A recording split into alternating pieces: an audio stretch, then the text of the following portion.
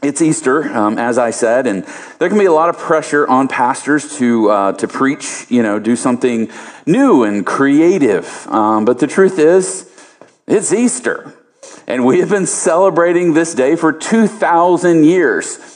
Not a lot new has happened, right? It's not, oh, well, that was part one. Let's tell you part two. It is the story that we find ourselves in. It is the hope that we rest in today. It is the story that has been told, not just in Israel, but around the world. It's why we are even sitting here right now. If you are a follower of Jesus, you are here because the Easter story was told and spread around the globe, and somewhere in that process met you.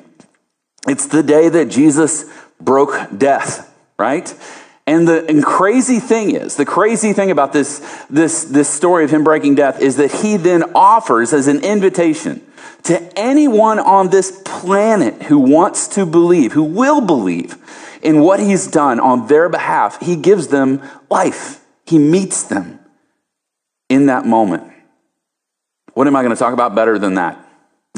I'm going to give you 5 points on improving your work life, right? 2 ways to sleep better at night. I don't know. We believe, the crazy thing is we believe literally that not just that Jesus rose from the grave, but that he is alive today, that he is seated at the right hand of God, and that he is interceding for us, and that he is present in this moment, in this room right now. It's staggering to think about. And to get your mind and your heart around it. But that's why this gathering happens. This is why we meet every week. But why in particular today, Easter, it's like an old pastor used to say, I believe in the resurrection every Sunday. I just believe it a little bit more on Easter.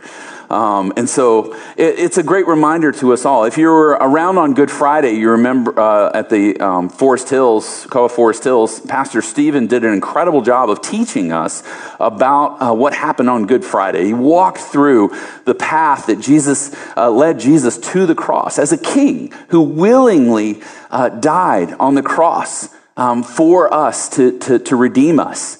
And the beauty of it is, the crazy thing about it is as one pastor years ago I heard him said, when a king is willing to die for his rebellious subjects, it says more about the king than it says about his subjects.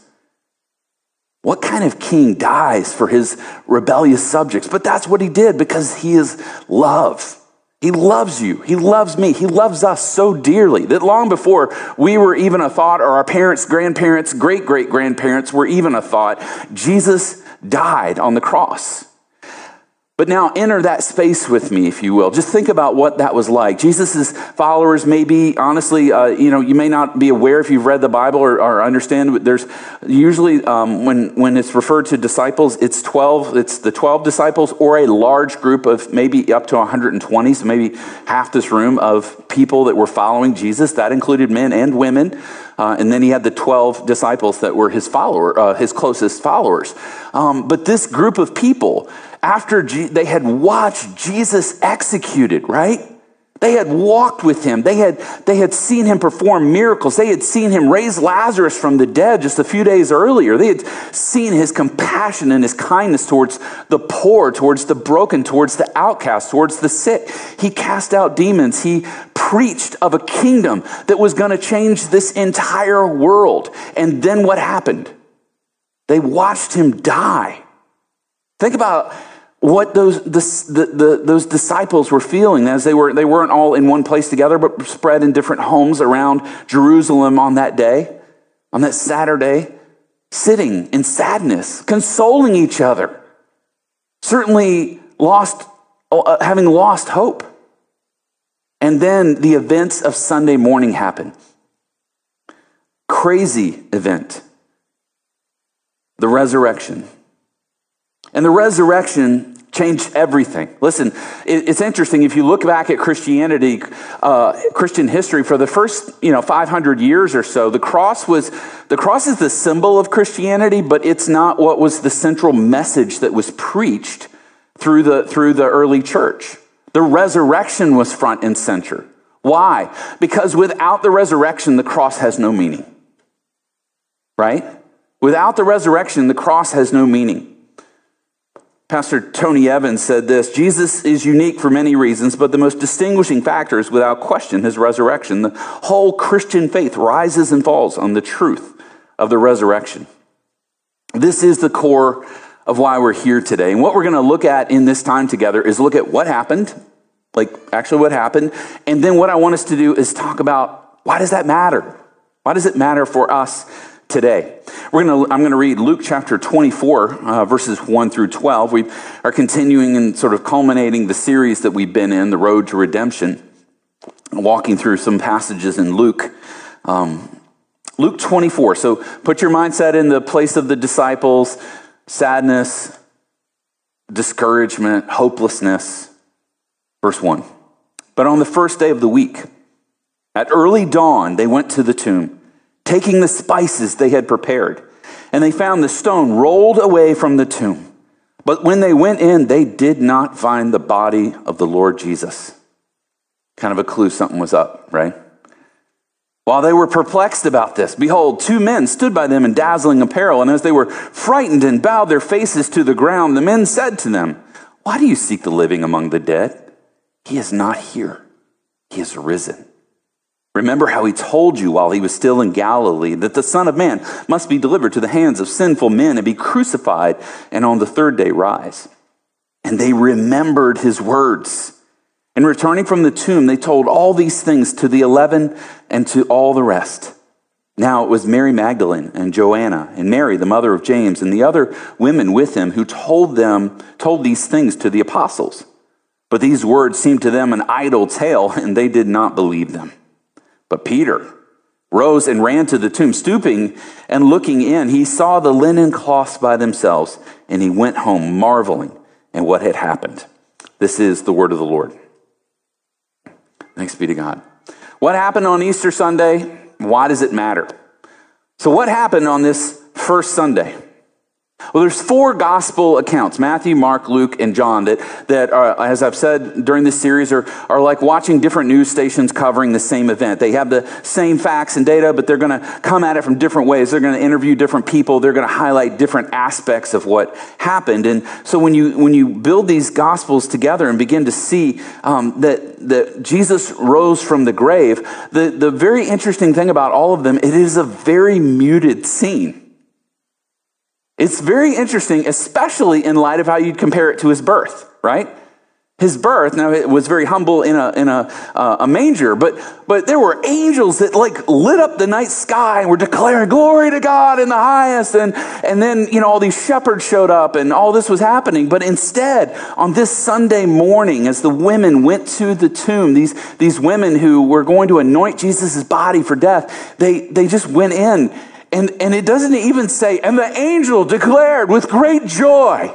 No, the angel said to them, he is not here. He's risen. I just think it's fascinating to see, and I would argue that it has a ring of authenticity to it. Because it doesn't sound like somebody's trying to embellish it, does it? I mean, if you're trying to embellish it, you'd have a whole host of angels. You'd have this crazy scene and all this stuff happening. But instead, it's some women who, by the way, during that time could not testify in court because women were not seen as citizens equal to men. And so Jesus chose to pick women who couldn't have even gone into court and testified to what they had seen, but chose them to be the ones to preach the good news, right? To share the good news of the gospel with others. He isn't here. He's risen. The gospel gives us, each of the gospels give us a simple glimpse of that morning. Every one of the disciples was feeling confused and afraid and fearful. And even it says in this passage, right, that the women came back and they were kind of like, what? It's crazy. But Peter got up. Peter got up. He goes, I got to go see this for myself. And he ran to the tomb. What would happen over the next few hours would be, I will let that go. Over the next few hours, I know who I am. The next few hours, the disciples would slowly begin to have experiences with Jesus, the risen Jesus. It's crazy to understand that he wasn't risen as in he was almost dead and he kind of came back and he was in this like decrepit body and he kind of wandered in among them.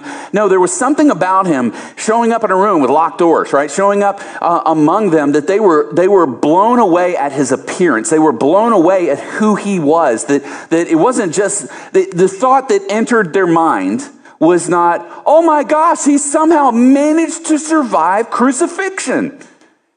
And then he pushed the stone out of the way with no medical attention, pushed the stone out of the way, overcame Roman guards, and crawled his way here to convince us he is Lord over death. No, it's just the opposite. He looks so different.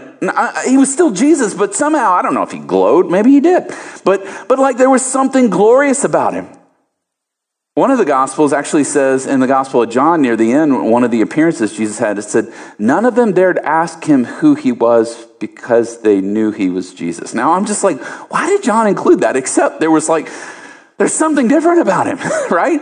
He's in his resurrected eternal body. This body does not corrupt. This body is not broken. The only thing that this body had that was a symbol of this world was the signs of the cross, the nails in his hands and feet. By the way, the only human man-made things that will be in the new heavens and earth will be the signs, the symbols of nails in his hands and his feet. But he appeared to them, and it began to change everything. Something so significant happened that the entire Christian faith, 2.5 billion people in the world right now who identify as Christian, are rooted in this. Now, I'm a bit of a skeptic. I'll be honest with you. I am. I naturally came out of the womb asking why. How does that work? Why? It was funny when I was doing my PhD, I had to take the GRE, and they have a section called the analytical section, or at least they used to. I don't know if they still do or not, but I actually liked it. It just made sense to me. and it was funny. Other people were like, I don't like that. I'm like, oh, no, I like it. It makes sense. It's logic. It's, And so when I look at stuff and people are like, oh, this happened. I'm like, oh, okay. Yeah, convince me. Show me how that happens. And maybe that's you here today.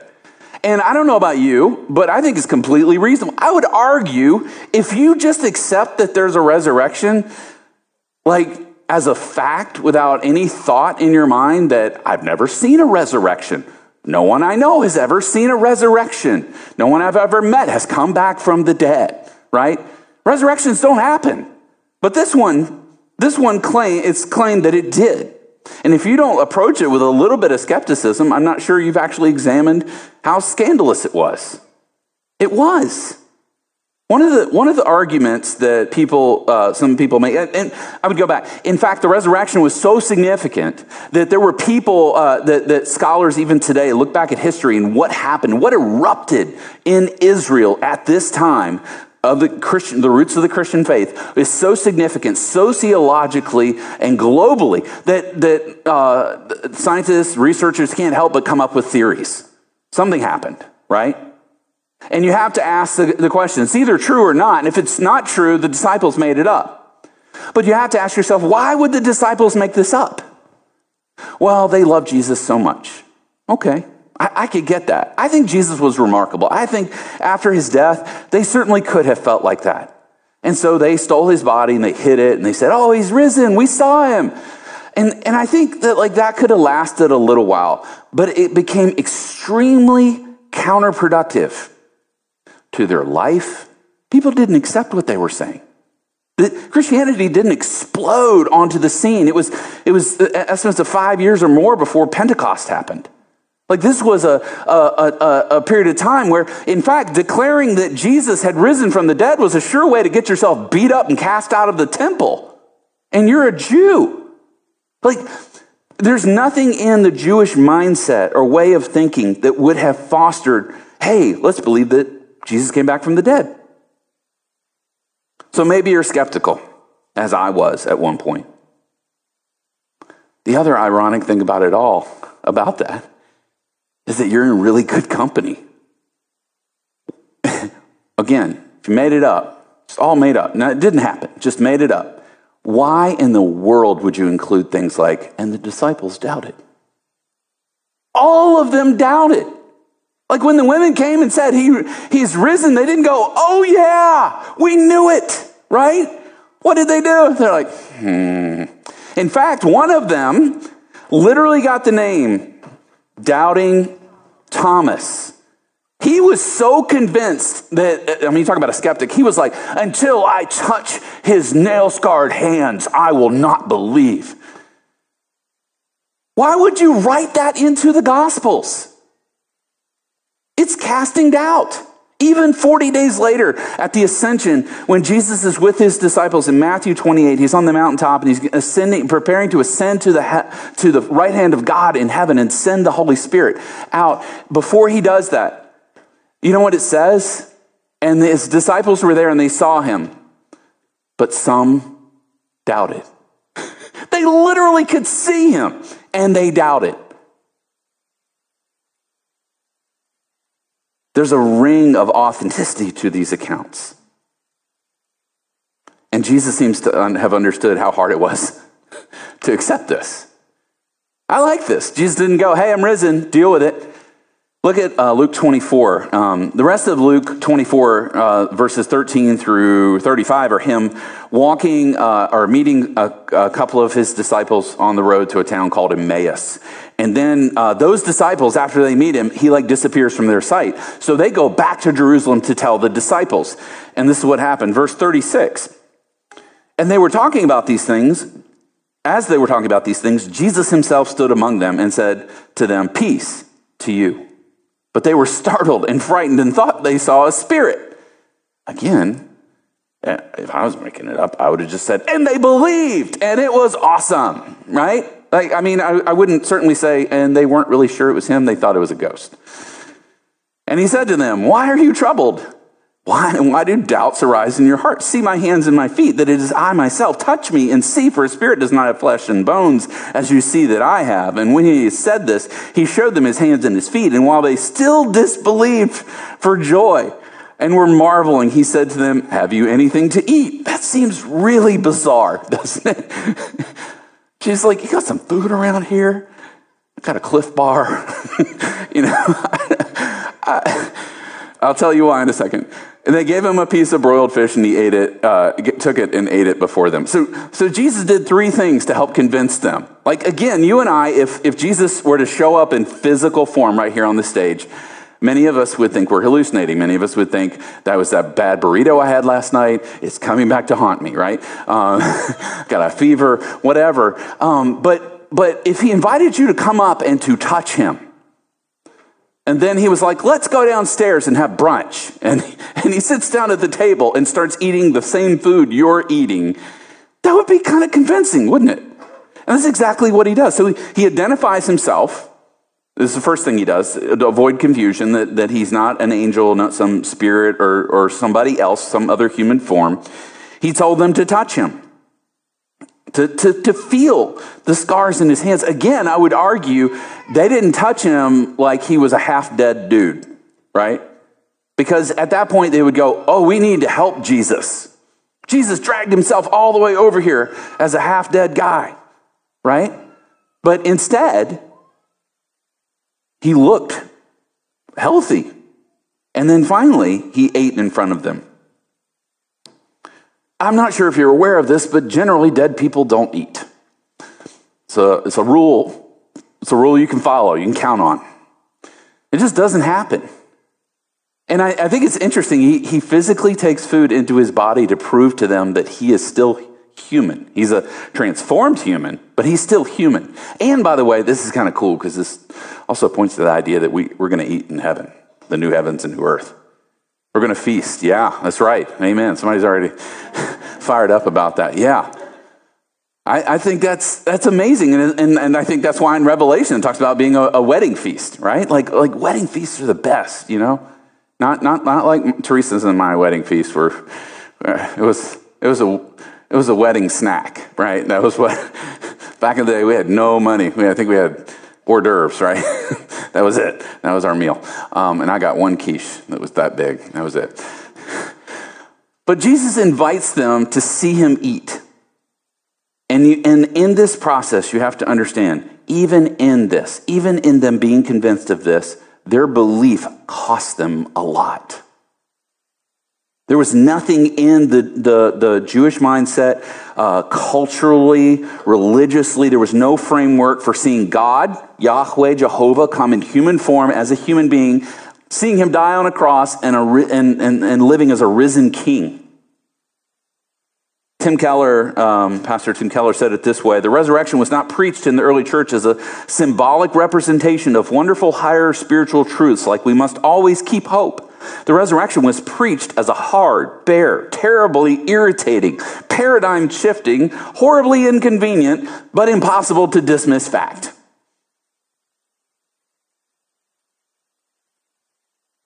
You know what a fact is, right? A fact is something that you can't get around. We live in a culture of feelings, right? Everything we do has a like button on it, right? I mean, even our staff uses Slack. And like, you can like something somebody says or not like it or whatever. It's how I feel about what you're saying right now, right? Whatever social media platform, like, not like, it's how I feel in this moment. But Jesus did not come and rise from the dead in a way that would make the disciples feel good about believing this. As a matter of fact, the Apostle Paul, who became the greatest missionary in the early church, was a devout Jew. And you know what his feelings were about Jesus? Somebody made this stuff up. This is a cult. It is destructive. It is hurting the name of God. I'm going to stop it. And he set himself out to do it right up until the risen Jesus appeared to him on the road to Damascus. And let me just say this as blunt as I can. Jesus changes everything when you encounter him. What the Apostle Paul was simply a superstition he could dismiss was in reality a fact he couldn't escape. And that's what I want to bring to bear on us today, is that it's not a matter of simply believing in the historicity of the resurrection. That's not how a person becomes a Christian. You can believe in the historicity of the resurrection and not be a Christian. You have to believe that and have a personal encounter believing that his death and his resurrection was for you.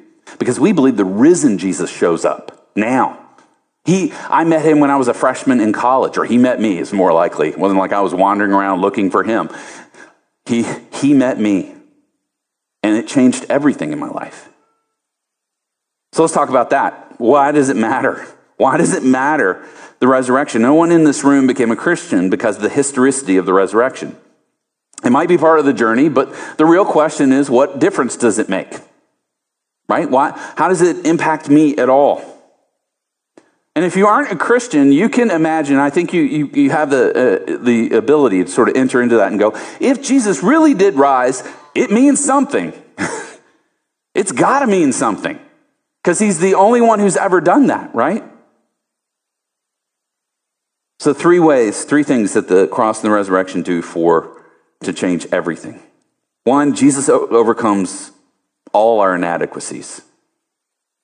All our inadequacies. Every person in this room right now carries feelings of inadequacy, insecurity, shame, guilt, anxieties, our sense of brokenness, our own sense of failure. Every person in here has gotten to the end of their capacity as a human being. If you haven't, just wait. It's coming, right? Every one of us has run headlong into our own foolishness, made mistakes, done things that have hurt ourselves and hurt those around us. Every one of us has experienced that. Now, I know you might be thinking, okay, great. Thanks, Blaine. It makes me feel really good on Easter. No, the truth of the matter is, if you believe in the resurrection or not, you still have to deal with all of these things. It's just a reality. Our inadequacies as human beings are real. But it's a question of, how does Jesus impact that? So first, you need to see Jesus sees it all. Jesus sees all of you. All of those thoughts, all of those weaknesses, all of those struggles, all the ways that you have failed yourself, fallen short of God, sinned against, hurt other people, all the ways also you've been hurt. He sees all of that. And you can, and I believe some people, in light of that, sort of the light shining on them in that way and like feel exposed, they hide, they run away. Then, I literally have had people tell me, I don't want to go to church. It makes me feel bad. And I'm like, well, we kind of got to understand the situation before we can understand there's good news, right? For good news, which the gospel literally is good news, for it to be good news, it has to enter a bad space. And that's us. But the gospel says Jesus Christ on the cross took all of my sin, having seen it all. He took it all, paid the price, and as he rose from the grave, he offers me now life. So the cross is my death, and the resurrection is my new life. It's my victory. Jesus calls us, says we're co-heirs, or Paul says we're co-heirs with Christ. What a crazy promise. What a crazy promise that Jesus Christ, King of the universe, came in human form, died on the cross, rose from the grave, victorious over death, and then opens his arms and invites all to believe and come to him. Paul says in Galatians 2:20, I have been crucified with Christ. It is no longer I who live, but Christ who lives in me. And the life I now live in the flesh, I live by faith in the Son of God who loved me and gave himself for me. Listen, what this means, let me just pull back the veil a bit. What this means for me is that Christ died undoing all of my inadequacies as a human being, right? Doesn't mean I don't fail anymore. Doesn't mean I don't struggle anymore. But I am a new man. And I'm being shaped by something different than my pride. I'm being shaped by something different than my anger. I am being shaped by something different than my lust or selfishness or greed or whatever it might be. Christ literally says in John chapter 3 that you're born again as a new person when you believe in the resurrection. So Christ overcomes all of our inadequacies through the resurrection and gives us new life. Secondly, Jesus gives meaning to our suffering. This kind of related to the first one a little bit, but not always. Sometimes we suffer just for being in this world, don't we? Don't we? We suffer. We didn't do something wrong, but the world was a truck coming down a 4-lane highway and ran us over. We didn't see it coming. We didn't know it was going to happen. We didn't ask for it. We didn't do anything to contribute to it, but it hits us. And we suffer. And I would argue this, that every person suffers. The question we have to ask doesn't matter at all. Because apart from there being a resurrection and there being new life and this offering where all of our suffering in this world is caught up in a greater story, you still have to suffer. You just have no meaning in your suffering. I mean, you can try to apply it to yourself. I'm going to try to be a better person. I went through this. I'm going to try to be a stronger person. Again, Tim Keller, but he says Christianity teaches that contra fatalism, suffering is overwhelming. Contra Buddhism, suffering is real. Contra karma, suffering is often unfair. But contra secularism, suffering is meaningful. There's a purpose to it, and it faced rightly, can drive us like a nail deep into the love of God and into more stability and spiritual power than you can imagine. Let me say this. If Christianity doesn't work during suffering, it doesn't work. But I can tell you this right now, this morning, on the other side of this world, in war-torn Ukraine, some Christians gathered, maybe in their homes, maybe in some church buildings, but they sang the resurrection songs today. And don't think for a moment that that didn't provide strength and help during their suffering. Doesn't remove it. The war's not over tomorrow.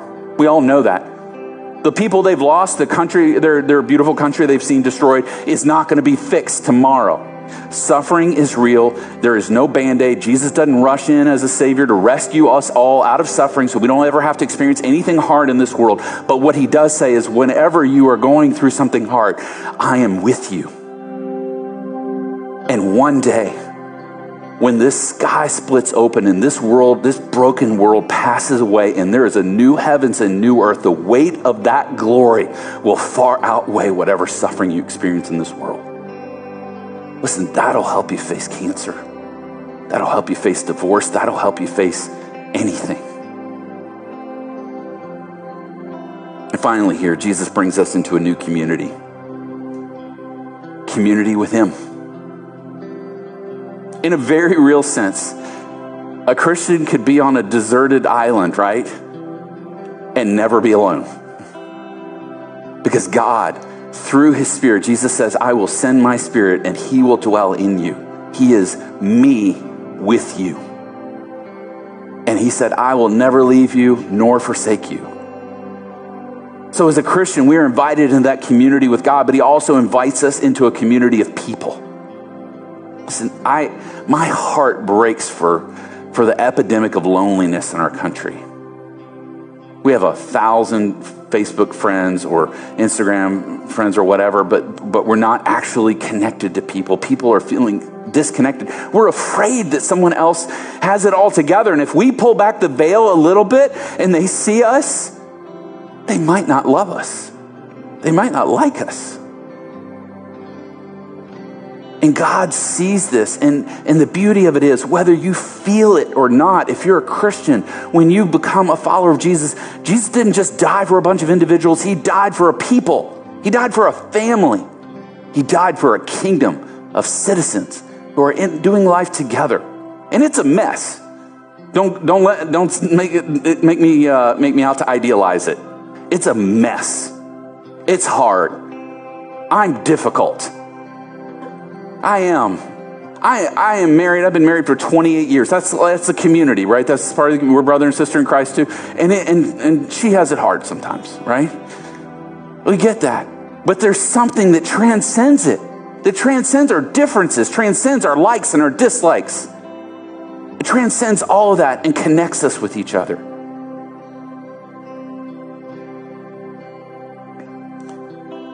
As we close, you can respond today.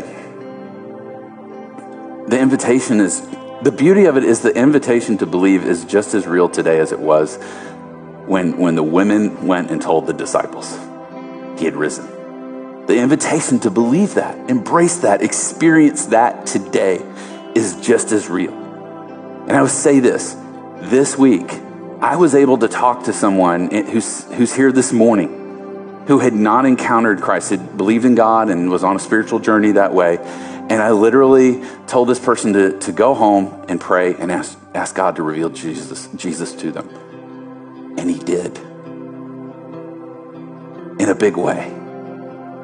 Just by simply turning and looking and asking God, is Jesus real? Are you real? If you are, will you speak to me?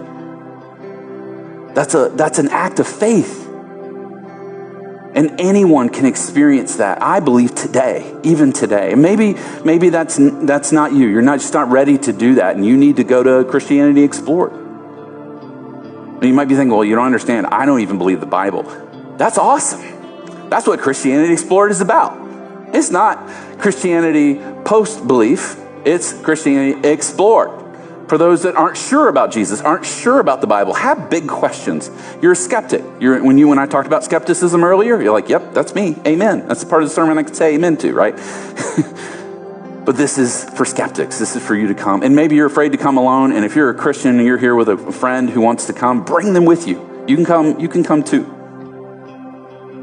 But today, I'm going to ask you to bow your head and close your eyes. Jesus is alive and at work in this world. And if there's a tiny chance, if you're not a believer and there's a tiny chance that this is real and not some fantasy, isn't it worth exploring?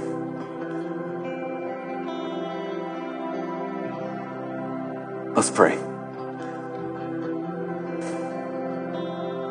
Jesus, I pray that right now, You as the risen King of the universe, seated at the right hand of your Father, would send your Spirit through this room, that you would meet each of us wherever we are, meet us in our doubts, meet us in our suffering, meet us in our weakness.